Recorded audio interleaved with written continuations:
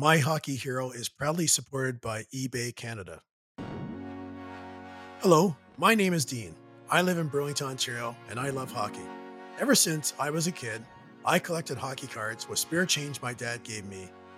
As a black person, to see others like me on the ice inspired me. They were my role models and showed me hockey is a game for everyone. I've collected 100 rookie cards for NHL's black and biracial players, and I'm going to talk to all of them so you can learn their stories. But I collected all the cards, and I was a typical Canadian where I just fantasized about being a NHL hockey player, and collecting cards was a big part of that. Bernie Saunders was born in Montreal, Quebec, and moved between Toronto and Quebec throughout his childhood. Bernie graduated from Ajax High School in Ajax, Ontario, and played with the Quebec Nordiques during the 1979-80 and 80-81 seasons. I felt at the time I was exactly where I was supposed to be. I had done all the work in preparation for making it to the NHL and the exact place where I was supposed to be at that point in my life. His rookie card is from 1979. It shows a young Bernie in the blue and white of the Nordiques.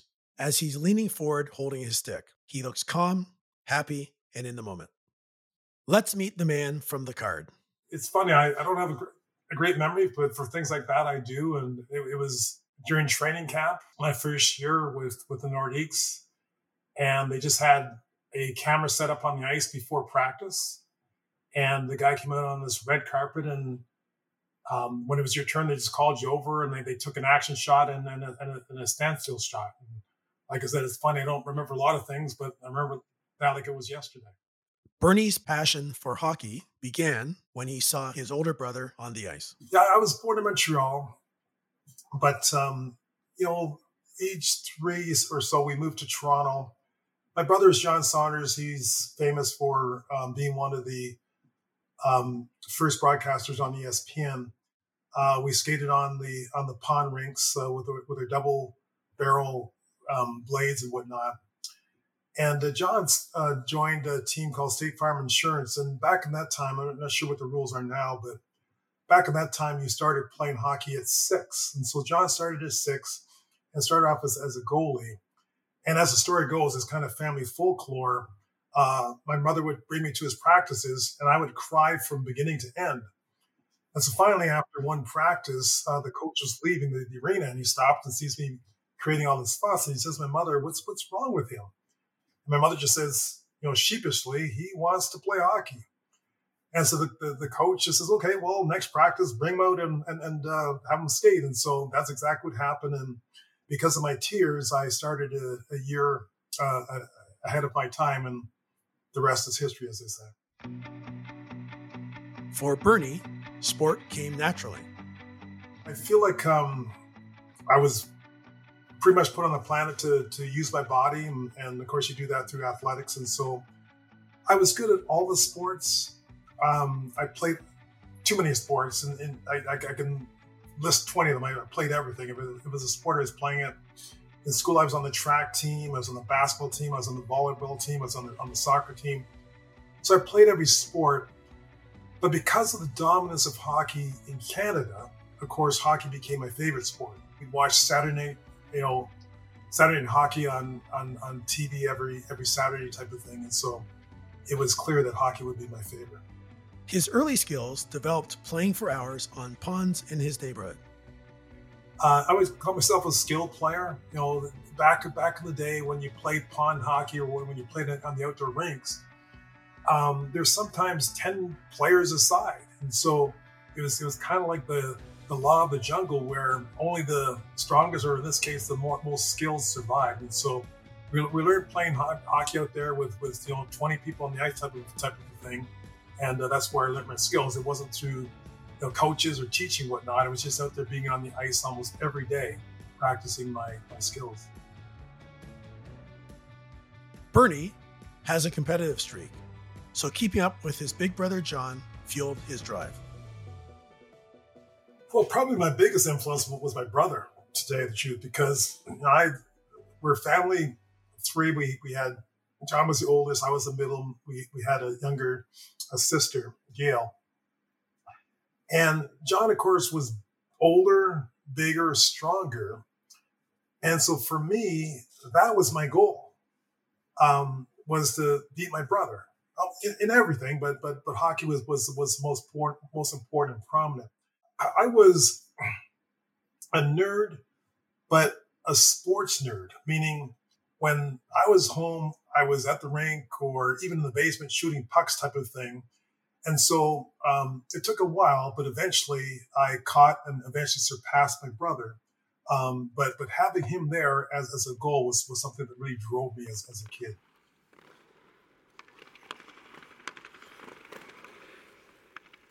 As his skills grew, Bernie then began getting noticed and invited to training camps. However, it was the 1970s, and he was often the only black player on the ice. At times, he did not feel comfortable. I kind of parachuted to these camps in Toronto all of a sudden. Nobody could perceive of a black hockey player. And so it was cut after one or two practices. And I was really distraught. Eventually, I think it was after 3 camps, I basically gave up and stopped playing hockey. And it was a really difficult time in my life. But then, of course, after a while, I took a breath and eventually played juvenile. And as luck would have it, the Pickering Panthers as a team, they had 4 players that violated curfew. And so they needed emergency replacements. I came in, scored a couple goals. I think I had a goal and 2 assists and did really well. And he kept me on the team after that. And of course, the rest is history. But I lost about a third of that season because I didn't begin the season with them. While playing for the Pickering Panthers, Bernie remembers how his coach and team stood by his side at a time he really needed them.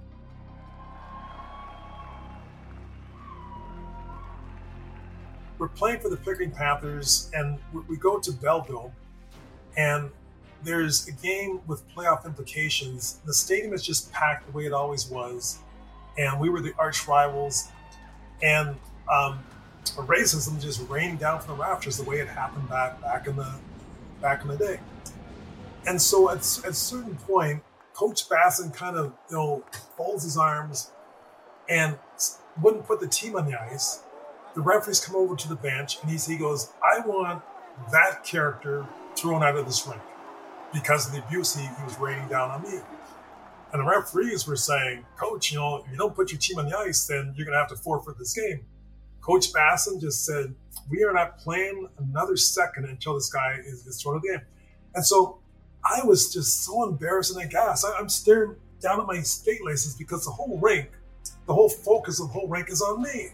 I just want to be a part of the team and play the game that I love. But because I show up in this black skin, the whole effort is drawn my way. So eventually the person was thrown out of the rink and they resumed the game. It's such a wonderful story because I feel that that's the way racism should be held. I think it should be the teammates and the coaches and everybody else. I think racism should be a we problem, not a me problem, meaning everybody else should get involved. Sometimes I hear the voices of some of the players and say, "Well, what can we do?" My simple answer is, act out, support the person. Stop the game, do whatever it takes, support the person. Don't leave the person to handle with the racism by themselves.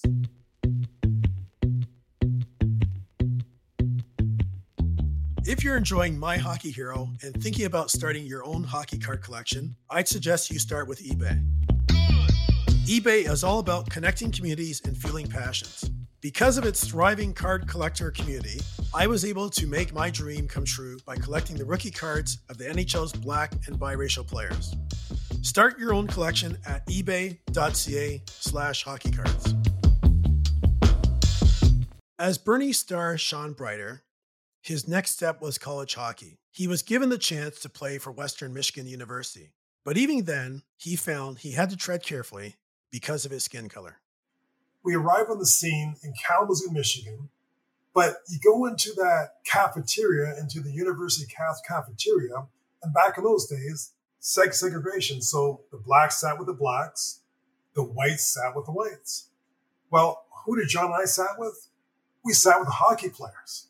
That was our fraternity, but it was just so odd. As a matter of fact, I experienced some death threats that first year because, and we couldn't identify if the caller was black or white. Had discussions with the coach and whatnot, and we had some police following the issue. But it was so strange. But on the positive side, was good for me and John because there was a couple of black track athletes that were right across the hall from us, and for example, they played Earth, Wind, and Fire and some black music, and we were like, "Wow, what is that?" That sounds great. So it was positive. It was positive, negative, but it was really a big cultural shift for both of us because we weren't used to being around people of color. With a successful college career behind him, his brother John helped him get his name out to as many NHL teams as possible. So I was followed. I did really well. I left as Western as the all-time leading scorer, fulfilled all my objectives, and we played in some big tournaments and whatnot. And so I got some NHL looks. I was not drafted, and so when I graduated or when school was over, John actually sent letters. John being my big brother, who was my de facto first agent. He sent out letters to every general manager in the NHL and the WHA. And we had a few that showed interest. Long story short, I ended up going to Quebec mainly because, one, we thought I had the best opportunity of making the roster, and two, because Jacques Demers, my former junior D coach, was now the coach of the Quebec Nordiques. Now officially an NHL player, Bernie experienced some familiar feelings. That was one of the things that was so puzzling to me when I made it to the NHL, and people couldn't. Back in the mid to late 70s, they couldn't grasp the idea of a black hockey player. And of course, I didn't see myself as a black hockey player. I saw myself as a hockey player, and so I did all the training and so on and so forth that you would expect of somebody that's going to be playing in the National Hockey League. And so when I made it there, again, I just thought that was where it's supposed to be. It wasn't even that intimidating when I made it there because I planned my whole life. The disappointing thing, of course, with my story was that outwardly people just couldn't fathom the concept of a black hockey player, and so that caused a lot of problems when I finally made it there. But even on my first game, I just felt like this was my path and this was where I was supposed to be.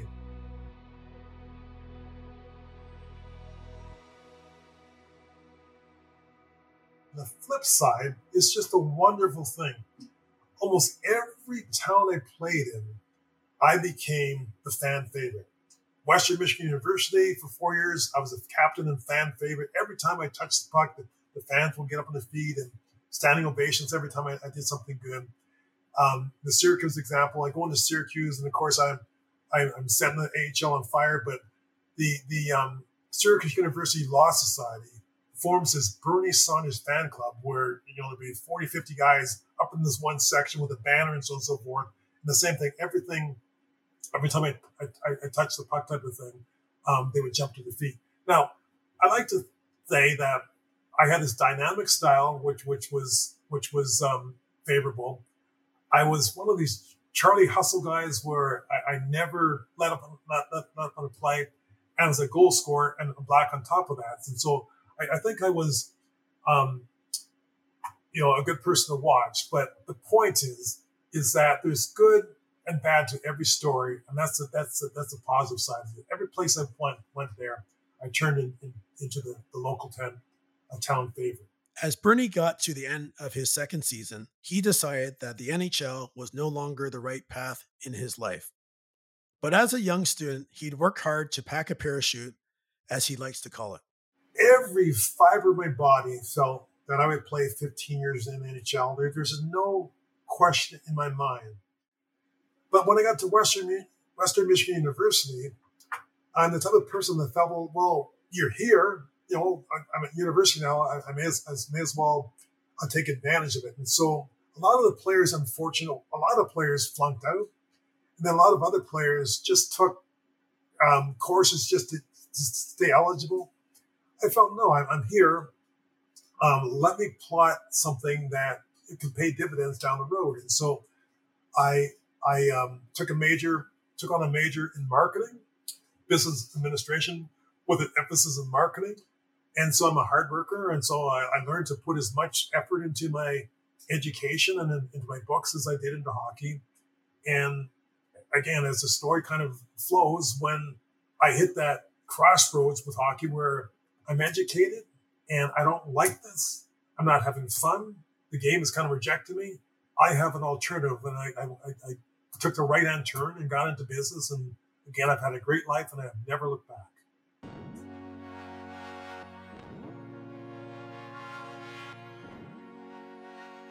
The wisdom he acquired from hockey is something we can all learn from.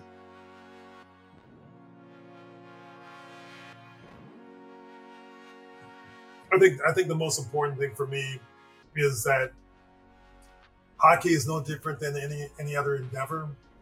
I was a person that was just dedicated to my sport. I would have done the same thing if it was playing guitar or something else. And so, again, I had this goal in mind, and for me, it was more than a goal. It was almost like a plan. It wasn't if I play in the hockey, if I play in the NHL. It was when I play in the NHL. And so for a young person, I'd say if it's hockey or whatever it is, just put in the work, get the information, of course, that you need to improve yourself and get the coaching and whatnot. But just put in the work, day and night, dedicate yourself, get the information. There's so many things that you can do in today's world to get information. And then just apply it and just to be have dogged determination to go for it, because I just outworked my competition, did all the lessons from hockey. I applied to business and repeated the same thing, and I was ultra successful in business. So it's been a great life, and things will fall in line.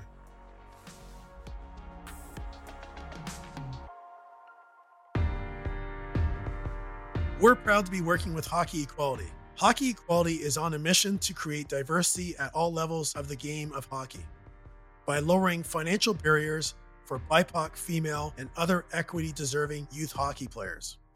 If you've been moved by the stories shared on this podcast and want to help make hockey accessible to all, check out hockeyequality.org. If you've enjoyed this podcast but would like to dive deeper, then check out our extended version of this interview at Recognize, Black Hockey Heroes of the NHL. You can click on the link in the show notes or find it wherever you get your podcasts.